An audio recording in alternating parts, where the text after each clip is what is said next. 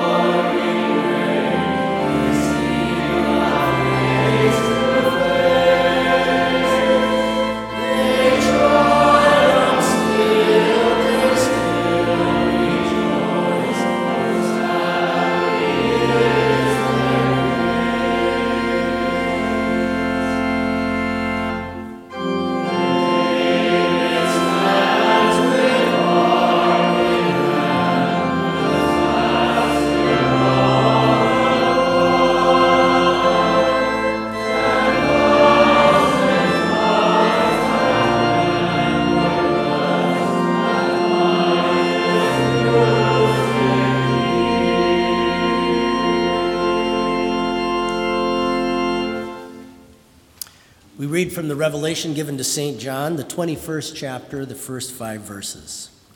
And John writes, "Now I saw a new heaven and a new earth, for the first heaven and the first earth had passed away. Also there was no more sea. Then I, John, saw the holy city, New Jerusalem, coming down out of heaven from God, prepared as a bride adorned for her husband. And I heard a loud voice from heaven saying, 'Behold, the tabernacle of God is with men, and he will dwell with them, and they shall be his people. God himself will be with them and be their God, and God will wipe away every tear from their eyes. There shall be no more death, nor sorrow, nor crying. There shall be no more pain, for the former things have passed away." Then he who sat on the throne said, "Behold, I make all things new." And he said to me, "Write, for these things are true and faithful." These are your words, Heavenly Father. They are your truth. We pray that you would now strengthen our faith through them. Amen. You may be seated. It's the only time in my life I stood face to face with a soldier with a machine gun strapped to his chest, giving me directions. I was in the city of Jerusalem about 10, 11 years ago. A group from Bethany had gone over on a tour. And one night, 3 of us decided, let's go walk around the city, a little after supper time, and had just gone out exploring a little bit, especially around what would be called the Temple Mount area. And suddenly we noticed there was a large crowd beginning to gather. A lot of people, thousands of people, as if some great event was going to be taking place. And we soon found ourselves kind of caught up in this crowd, and suddenly soldiers began putting up portable metal barricades to stop the crowd from getting too large.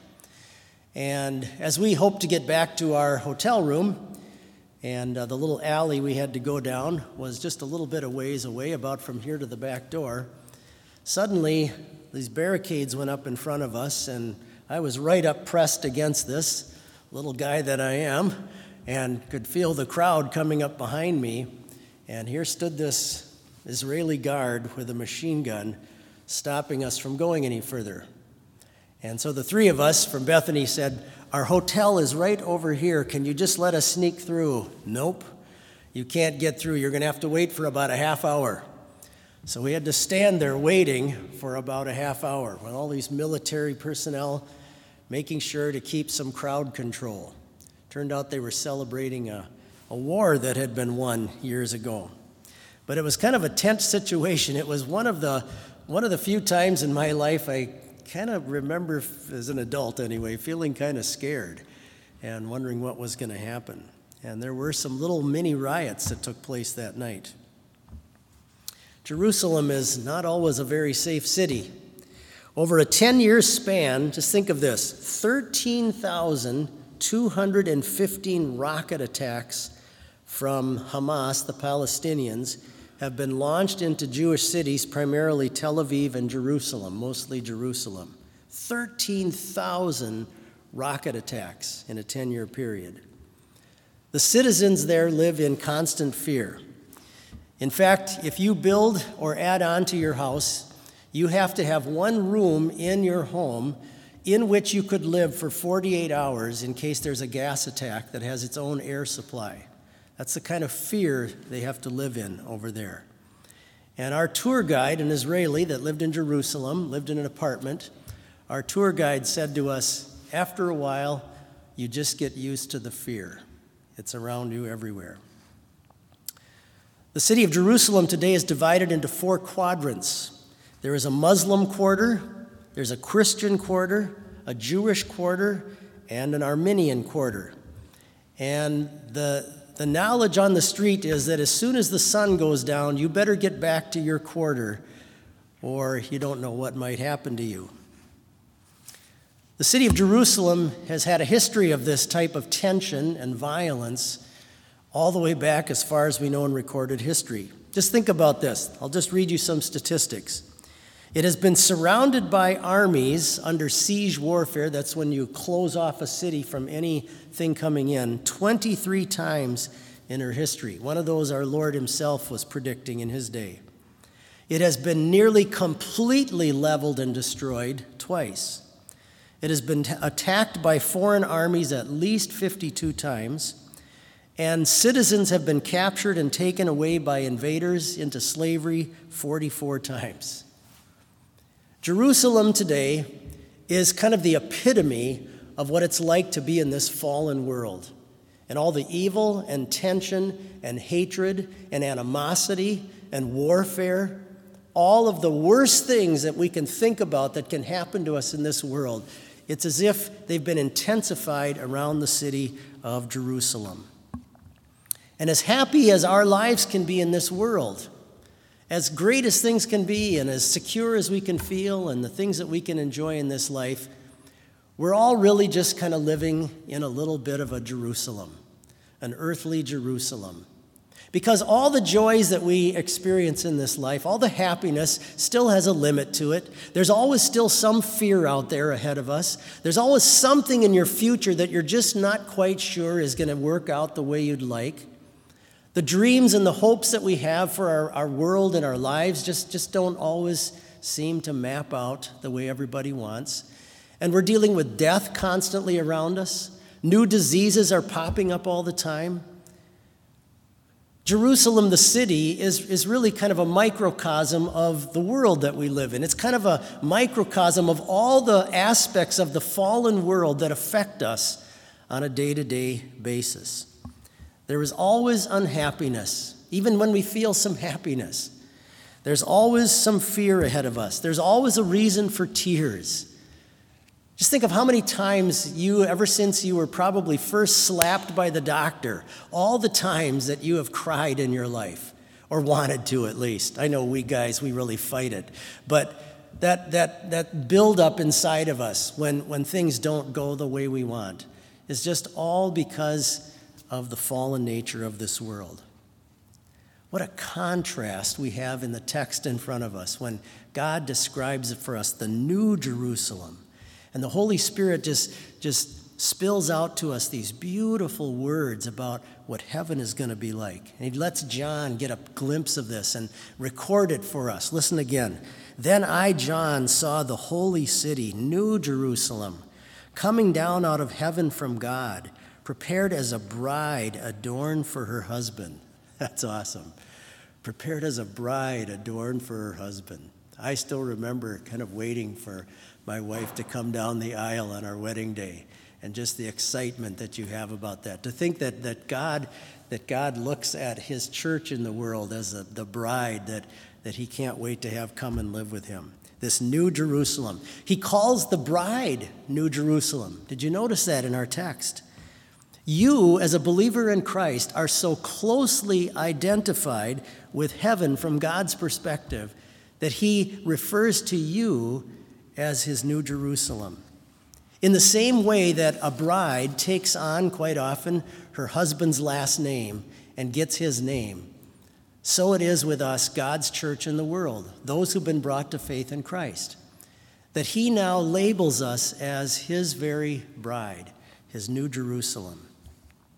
You know, sometimes when we read about heaven and we try to think about what this is like, all these descriptions that he gives us. God will be with them, will be their God. He'll wipe away every tear from their eyes. There'll be no more death, nor sorrow, or crying, and all these different wonderful things. It's just almost hard to comprehend. In this world, it really is. And it's so far beyond what we can imagine. Imagine, if you would, a father who has gone and decided to go up into the mountains and build a beautiful, large log cabin for his family. And it's just about nearing completion now. And he's sitting at the dinner table describing to his family how he secretly has been building this for them and preparing this for them. And one of the children just can't even imagine what this would be like. And because they haven't even been there, thinks to himself, there's no way that this cabin could even exist. The child's doubt about it doesn't make it go away, doesn't make the cabin vanish. Okay, the fact that you and I may have a hard time comprehending what heaven could be like, and maybe are even tempted to doubt whether there is such a place, doesn't make it go away. God has created it and made it and has it prepared for his saints in this world.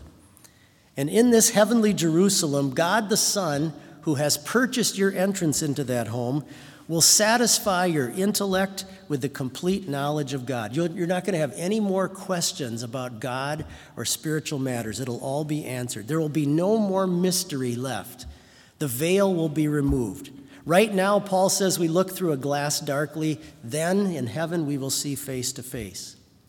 God, the Holy Spirit, who has made all of this possible for you and me by giving us the gift of faith in our hearts, to trust in Christ as our Savior. He will satisfy you inside of your conscience with the most perfect, holy love that there can be. You will experience what it's like to actually love other people perfectly, to actually have the righteousness that we now simply have by faith credited to us from Christ will actually be in us, and that will be who you are. That's just something amazing to look forward to know the perfect you. And God the Father, who's created your very body and your soul and your mind, will flood your memory with nothing but pure joy. And he will satisfy all of your senses as greatly as possible. He will wipe away every tear from your eyes. Martin Luther used to say that thinking about heaven for us here in this life is like trying to throw a rock up into the sky, and it will only stay up there so long, and then it falls back down to the earth. And there's a lot of truth to that. The gravity of our present earthly Jerusalem that we're living in makes it hard for us to even contemplate the new Jerusalem. But through God's word and through his sacrament and through the mutual conversation of fellow Christians, may God continue to help us throw that stone up day after day in our lives and keep our thoughts heavenward. Amen. Please rise for prayer. Our gracious Heavenly Father, we thank and praise you for the wonderful gift of faith you have planted in our hearts, cleansing us of all of our sins and giving us the hope of heaven. Keep us always in this faith that someday we may enjoy the wonderful bliss with your saints around your throne forevermore. We pray it all in Christ's saving name. Amen.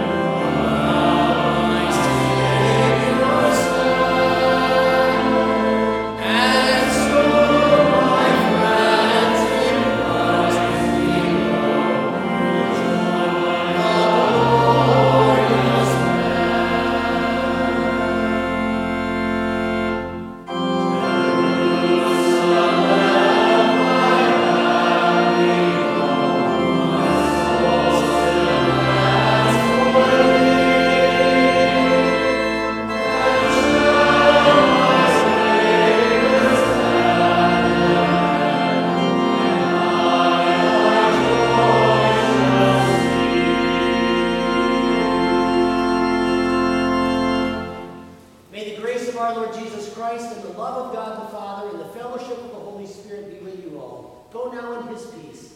Amen.